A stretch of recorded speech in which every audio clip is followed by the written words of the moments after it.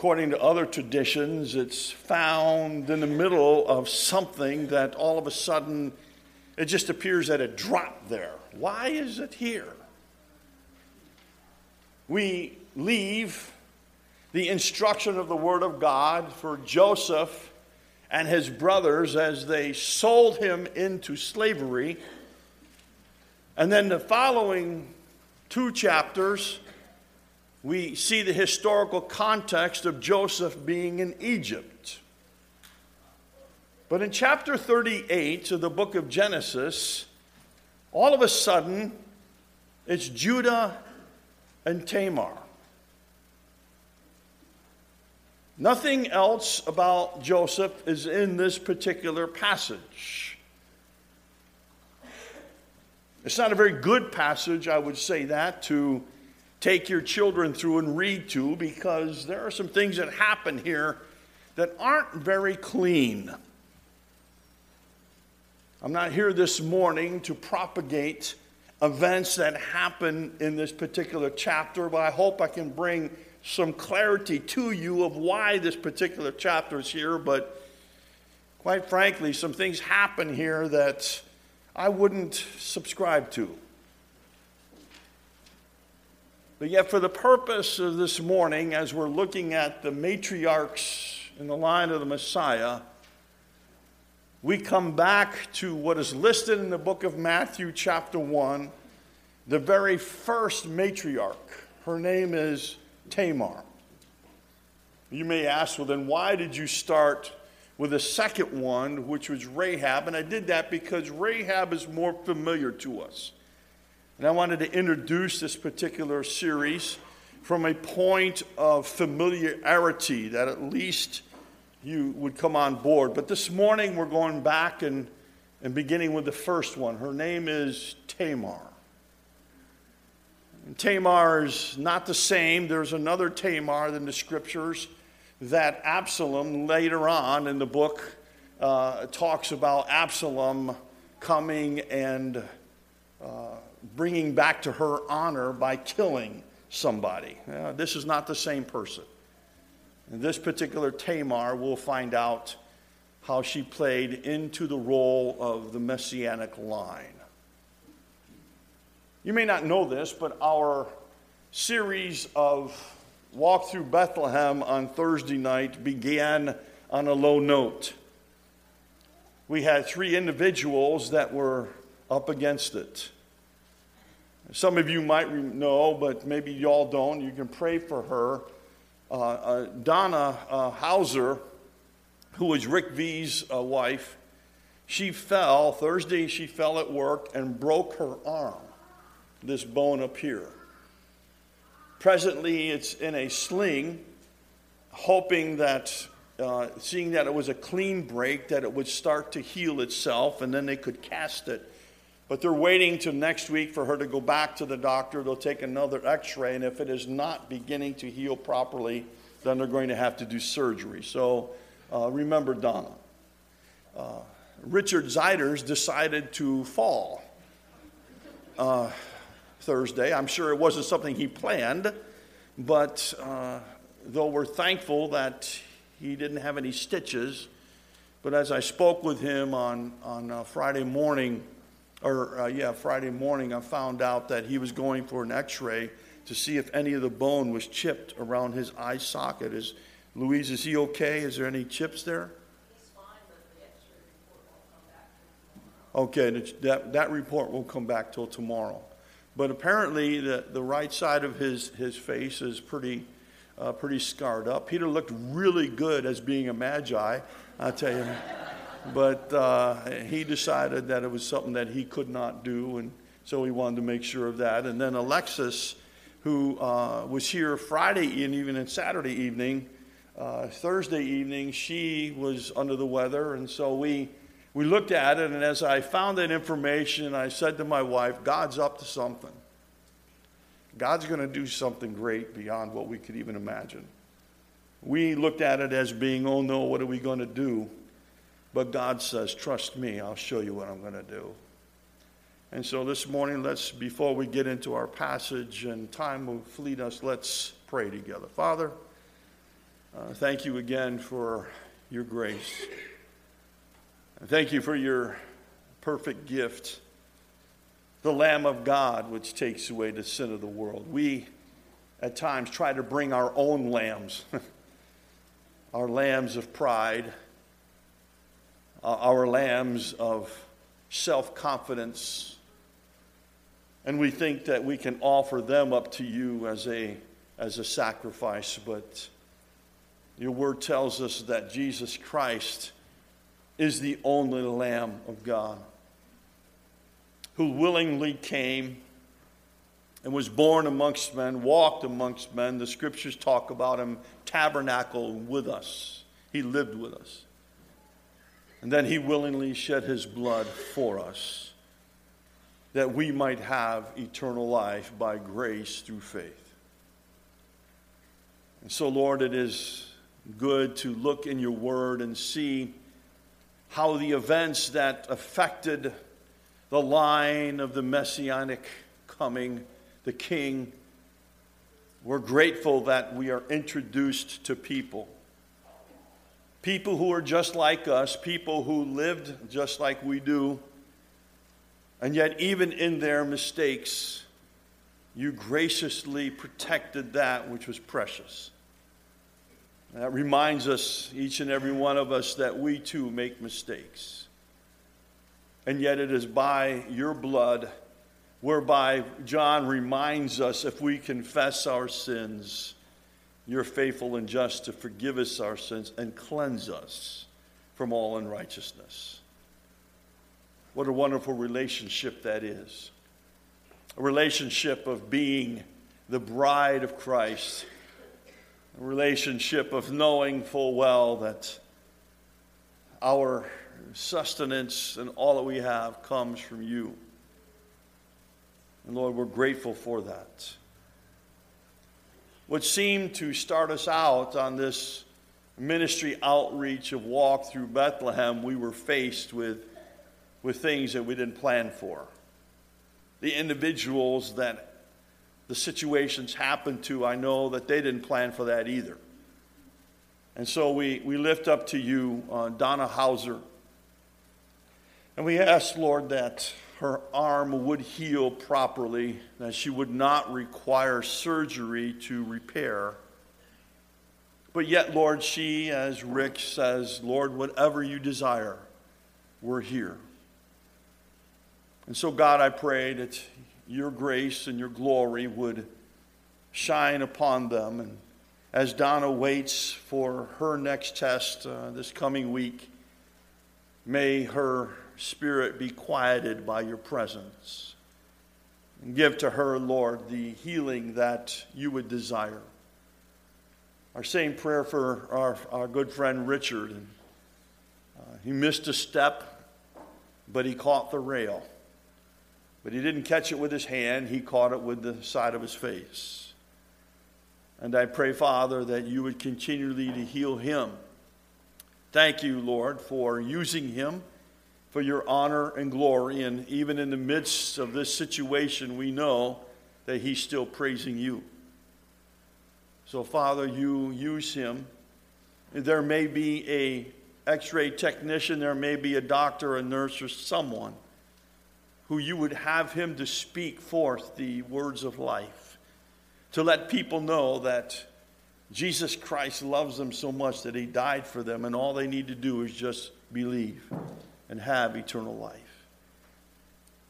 Lord, too, our prayers go out to Alexis and the situation she found herself in on Wednesday night, not feeling well, and future tests that may be in her particular coming history. I pray, oh God, that you would guide the wisdom of doctors and help her in that situation. As we come to your word this morning, Lord, I pray that you would teach us. We need to hear from you. The reality of this passage is striking. It causes us to halt, if you will, on our ecclesiastical horses and say, well, if that was me, I would have never done that. Well, we need to look at this word as life. And it is here because you determined it to be here for a reason, for a purpose. So teach us this morning, O Lord God, the truths that are in this particular passage as we look at the life of Tamar and this particular matriarch in the line of the Messiah. Grant these things, O Lord, not in our strength, but in your glory. And we'll thank you and praise you in your name. Amen. Genesis chapter 38. It would do us well to read the chapter, though it is 30 verses, but yet it will unveil for us, I believe, the purpose of why it is here. Genesis chapter 38. It says, "And it came to pass at that time that Judah departed from his brothers and visited a certain Adulamite whose name was Hira. And Judah saw there a daughter of a certain Canaanite whose name was Shua. And he married her and went into her.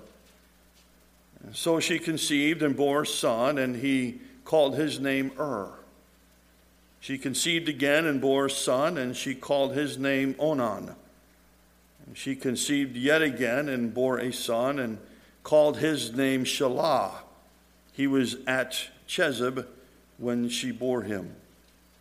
Then Judah took a wife for his firstborn, and her name was Tamar.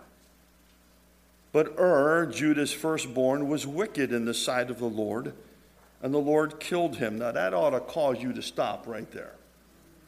What in the world did this guy do that God would see of his wickedness and killed him? Now, we'll talk about that a little bit later. But Judah's firstborn, was wicked in the sight of the Lord, and the Lord killed him. And Judah said to Onan, "Go into your brother's wife and marry her and raise up an heir to your brother." But Onan knew that the heir would not be his, and it came to pass, as he went into his brother's wife, that he emitted on the ground, lest he should give her an heir to his brother. And the thing which he did displeased the Lord, therefore the Lord killed him also. Who's next?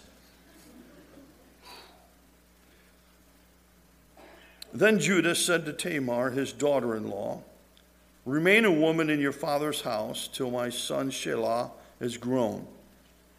For he said, lest he also die like his brothers. And Tamar went and dwelt in her father's house. Now in the process of time, the daughter of Shua, Judah's wife, died. And Judah was comforted, and he went up to his sheep shearers in Timnah, he and his friend Hira the Adulamite. And it was told Tamar, saying, "Look, your father-in-law is going up to Timnah to shear his sheep." So she took off her widow's garments, covered herself with a veil, and wrapped herself, and sat in an open place which is on the way to Timnah. For she saw that Shelah was grown, and she was not given to him as a wife. And then Judah saw her. He thought she was a harlot, because she had her face covered. Then he turned to her by the way and said, "Please let me come in to you," for he did not know that she was his daughter-in-law. So she said, "What will you give me that you may come in to me?" And he said, "I will send a young goat from the flock." So she said, "Will you give me a pledge till you send it?" And then he said, "What pledge shall I give you?" So she said, "Your signet and cord and your staff that is in your hand." Then he gave them to her and went into her, and she conceived by him. So she arose and went away and laid aside her veil and put on the garments of her widowhood. And Judah sent the young goat by the hand of his friend the Adulamite to receive his pledge from the woman's hand, but he did not find her. Then he asked the men of that place, saying, "Where is the harlot who was openly by the roadside?" And they said, "There was no such harlot in this place." So he returned to Judah and said, "I cannot find her." Also, the men of the place said that there was no harlot in the place. Then Judah said, just forget it. I just paraphrase that for you. Just forget it, let it alone. Verse 24, and it came to pass about 3 months after Judah was told, saying, Tamar, your daughter-in-law, has played the harlot. Furthermore, she is with child by harlotry. So Judah said, bring her out and let her be burned. And when she was brought out, she sent to her father-in-law, saying, by the man to whom these belong, I am with child. And she said, please, determine whose these are, the signet and cord and staff.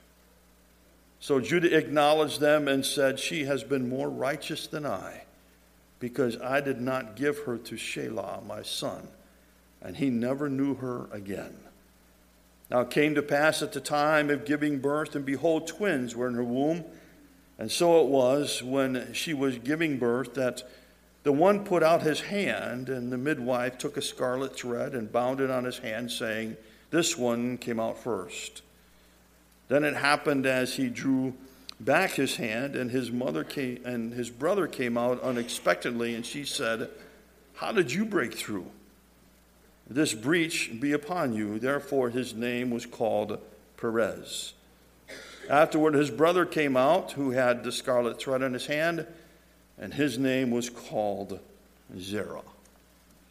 Tamar, this individual in Genesis 38, the first thing we see concerning this particular woman, this matriarch in the line of Messiah, is that she was rejected. She was rejected. In fact, the Bible's account begins after Judah, one of Jacob's 12 sons, moved to a Canaanite royal city of Adullam. Then there he married a Canaanite woman, as we have read it, and her name was Shua, and she bore him 3 sons, Onan, and Shelah. Judah arranged for to marry Tamar. And what's interesting, though, having wickedly done so before the Lord killed him. What's interesting in Er's name leads us to a slight understanding of why the Lord killed him. His name in Hebrew means wandering eyes. And yet here we see that maybe, just maybe, he was not faithful in his relationship to his wife so wickedly, as one commentator says, that he was even involved in homosexuality. We don't know that for sure. The text is not clear on that. All we do know is that his wickedness was so bad that God killed him. And then the text tells us that Onan, when it was told to go in to have relations with Tamar in order that she could have a son to carry on the name. And yet he reasoned with himself that if I do this, this is not going to be my child, so I'm just going to just play the part. And yet in that, God killed him. And then Judah made a promise. When Shelah gets old enough, I'll make sure that he marries you so that you can have offspring. But as we know in the text later on, Judah lied. Tamar was rejected.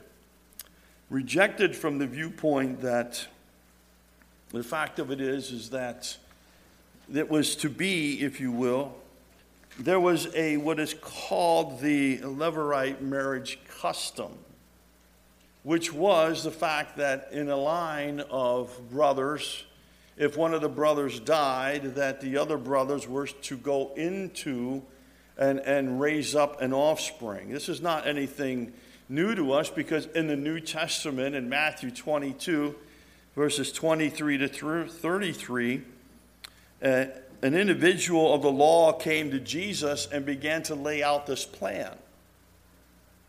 He said to Jesus, if there's a wife of a brother, and the brother has 7 wives, and if there are 7 brothers, and they all go in, and after one dies, the next one comes in, and you know what he's talking about there. And then they say to him, when they get to heaven, whose wife is she? So this Levirate marriage custom was later on adopted into, if you will, the Mosaic law. During this time, if you know anything about the biblical context, and I'm sure you do, the Mosaic law does not come until the book of Exodus. So what was guided here was tribal law, customs of tribes. In this particular situation, Tamar was to be given an opportunity to have a male child, but Judah lied. Tamar was promised by Judah that Shelah would be responsible for providing her an offspring. Yet someone say that in the text that Judah, fearing that he would also lose Selah to the same punishment of God, withheld him from her. And then Judah rejected Tamar in his heart, and he had no intention of keeping the promise with Selah. But yet, all the time we see that during this situation, as Tamar was told by Judah to go back and stay with his father, with her parents, she did that, believing that Judah would carry through his promise. But she found out that that was not true. And so she devised this interesting radical plan. Now, this is where it gets touchy. Please, I am not a proponent of what had happened here. This is, you can find out in scriptures time and time again, when individuals start to take things in their own hands, what happens? Usually it gets messed up.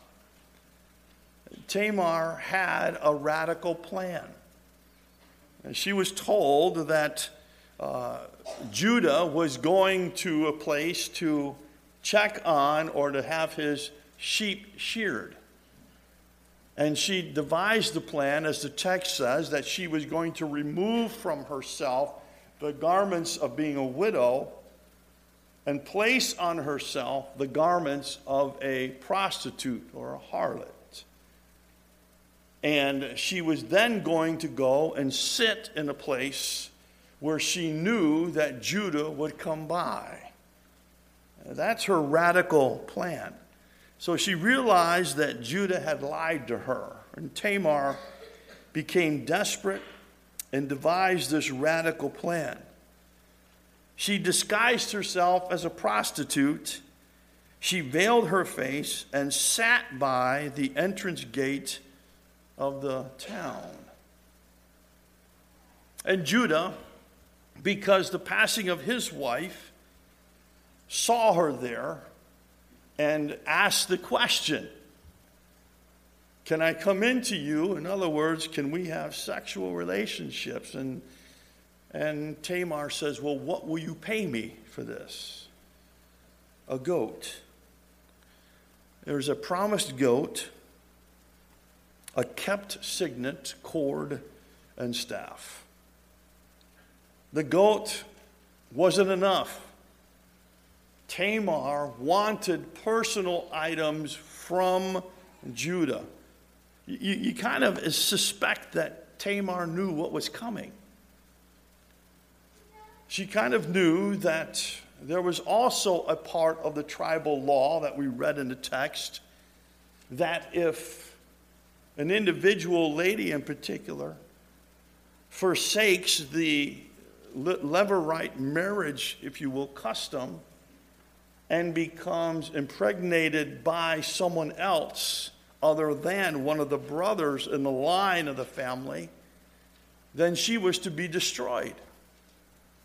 And Judah found out that, remember, as we read 3 months later, and he said, bring her out and let her be burned. I think Tamar knew that.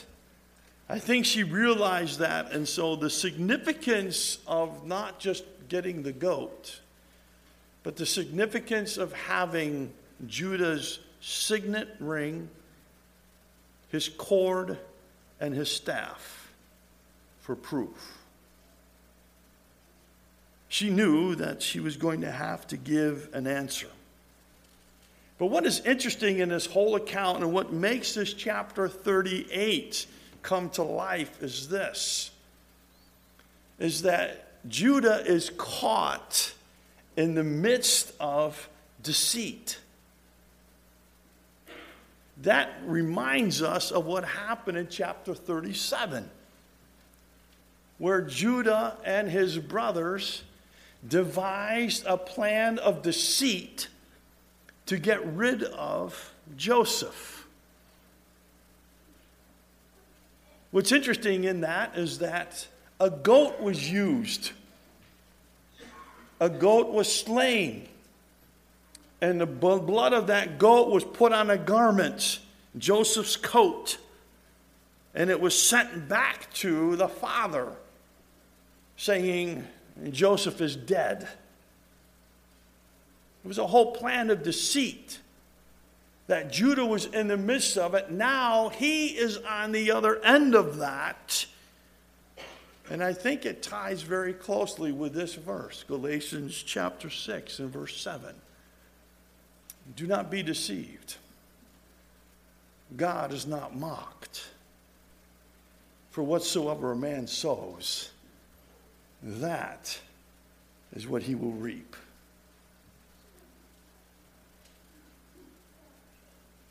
That brings this whole chapter back. And what's glorious about this chapter is this too, dear brothers and sisters, is that God loves us so much that when we make a horrendous mistake, when we find ourselves maybe walking away from the claims of Jesus Christ, the Lord Jesus will put in our path something to remind us to come back. In this particular chapter, we'll get to that. But in this particular chapter, Judah is reminded of something that he did. And it was wrong. And now God is turning the table in order that he would be awakened to what he did. Growing up as a child in upstate New York in a little town called Mohawk, there are only 2, maybe 3 people in this congregation know where that is. That'd be my wife and my daughter. The rest of you have no clue. Well, no, Isaac, you do, and Matt, you know where Mohawk is. You came up for my mother's funeral. But long before that, there was a little town in the main street, a little store that all the school kids would go to. And I'm here to confess to you, I've done this before, but I'm clean of this, but I'm going to tell you this story anyway. We as school kids, because the owner of that store was a little old man, we knew he couldn't be at 2 places at once. And so we would think of how much candy can we steal. You go in there and buy a dime's worth of candy, but you walk out with 20 cents worth. Now, I know I'm not the only one who's done this. Can I get an amen from the congregation? Don't leave me standing here by myself. And yet it was later on in my life when someone stole from me. You see, God always brings you back to a place to get your attention to straighten your life. And here's Judah. He's caught in deception. And so Tamar, she returned home and waited. This is the one that's amazing to me. This point that is in this passage is Tamar's righteousness. All of you are saying, whoa, her righteousness? Wait a minute. Do you know what she just did? I'm aware of that. I understand that. But keep in mind, this is pre-Mosaic law. She is guided now by Levirate marriage ceremony, tribal law. I'm not saying that prostitution is okay. No, I'm not saying that at all. But what I am saying is don't judge Tamar based upon what you know from the book of Exodus on. Realize of where she is now. Let me give you another example. Without understanding, or if you just had the account of Lot,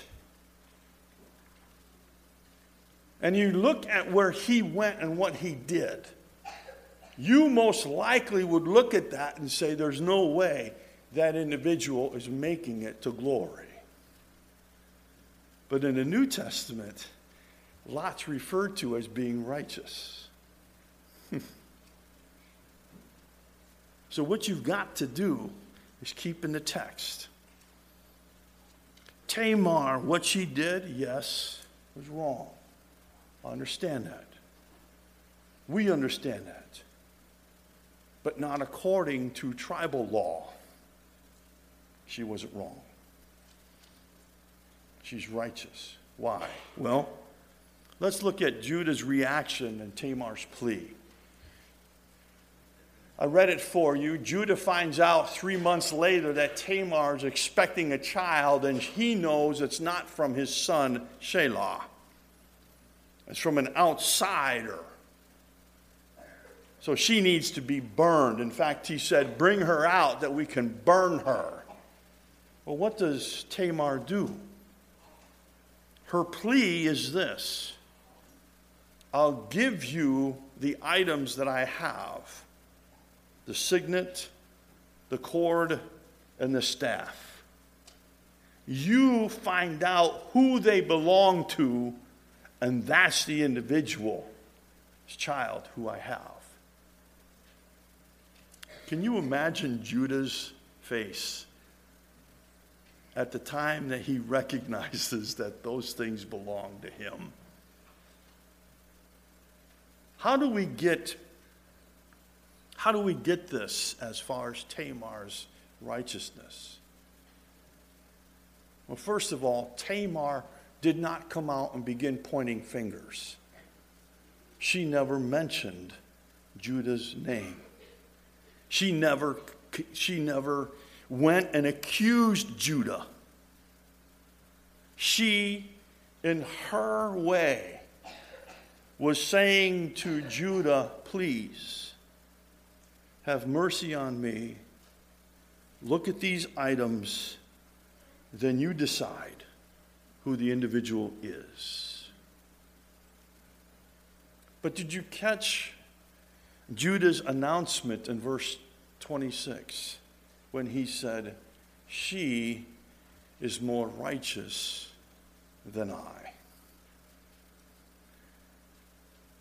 Early Messianic writers believe that this is Judah's confession. This is the point of where God got Judah's attention. And Judah confessed that he was wrong. Wrong in his actions of not giving to Tamar Shelah. Wrong in his actions of rejecting, if you will, Tamar.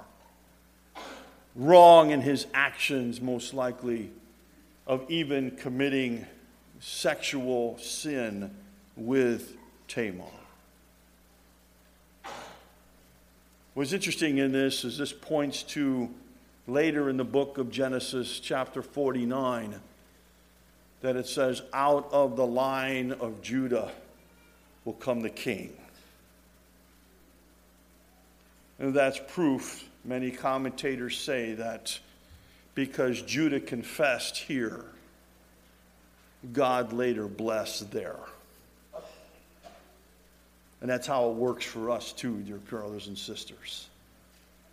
1 John 1:9 is very evident that if we confess, God will cleanse and forgive and restore.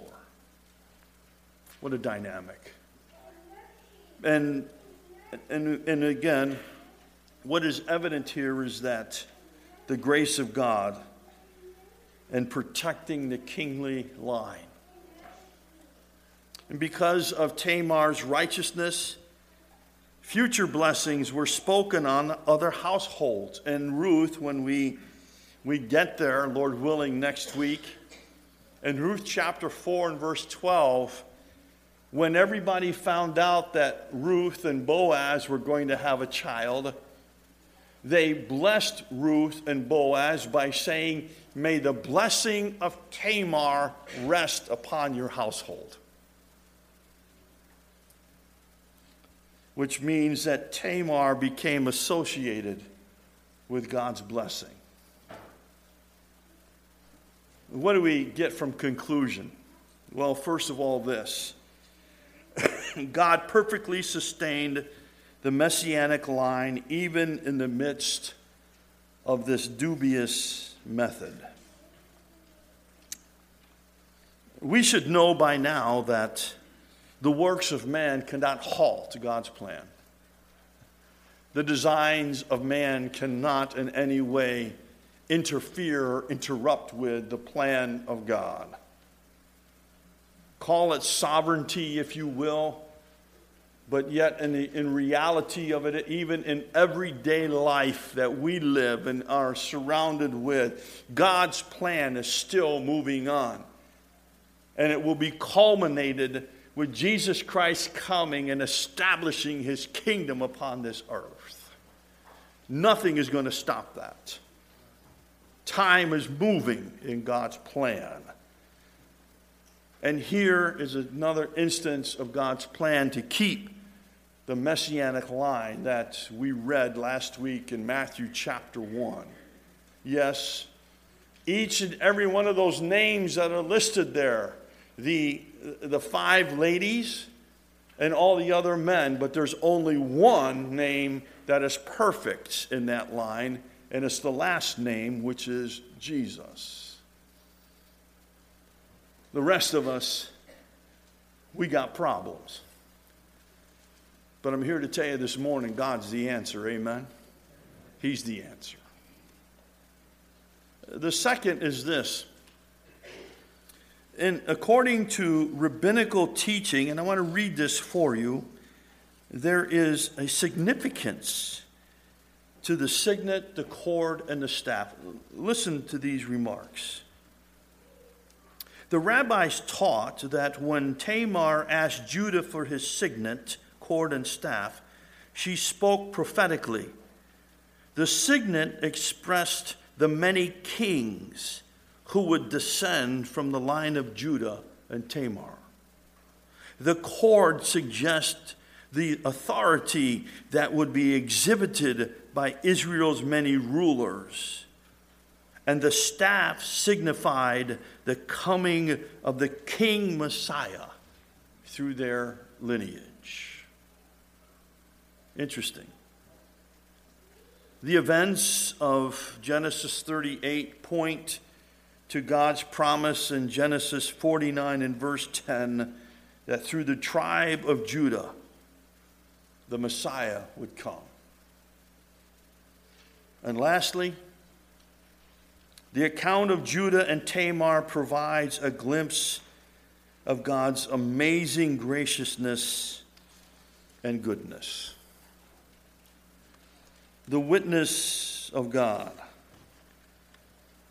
that he leaves and establishes for himself prove to us that yes, even in the midst of what seems to be wrong, God is working that he can make it right. We were all wrong. The moment we were born, we were wrong. The scriptures are clear that it says, "For all have sinned and fall short of the glory of God." Each and every one of us. But then God demonstrated his love toward us in that while we're yet sinners, Christ died for us. He shed his blood. And through his precious blood, we can be washed. I love what Isaiah describes it as, being whiter than snow. Though our sins be as scarlet, they should be whiter than snow. Do you know for sure that you have eternal life? These matriarchs of the Messiah point us to a reality of truth. And the truth is this, is that God so loved the world that he's going to give his only begotten Son, that whosoever believes in him will not perish but have everlasting life. Have you trusted Jesus Christ for your eternal life?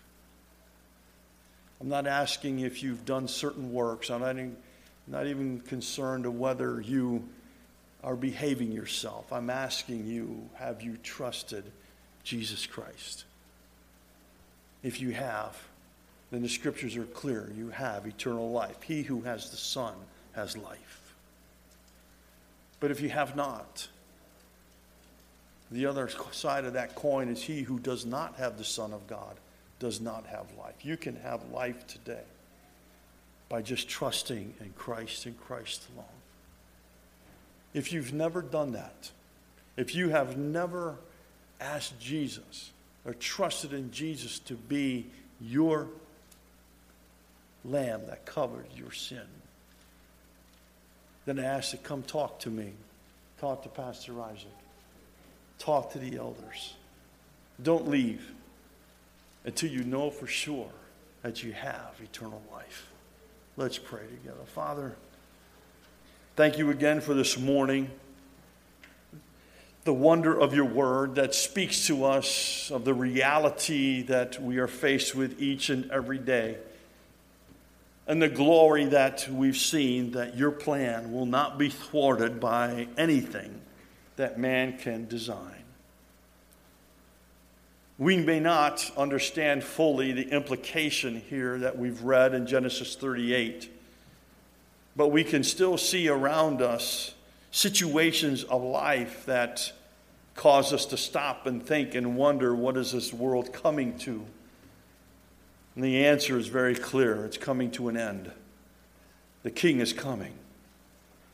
And God, I pray today that if there be someone here that does not know if they have eternal life, does not know if they are going to heaven, that they won't leave until they ask someone who can share with them how they may know they can have eternal life. There can be no greater gift to get than to have everlasting life. So God, you work in our hearts, and we'll praise you and thank you in your name. Amen.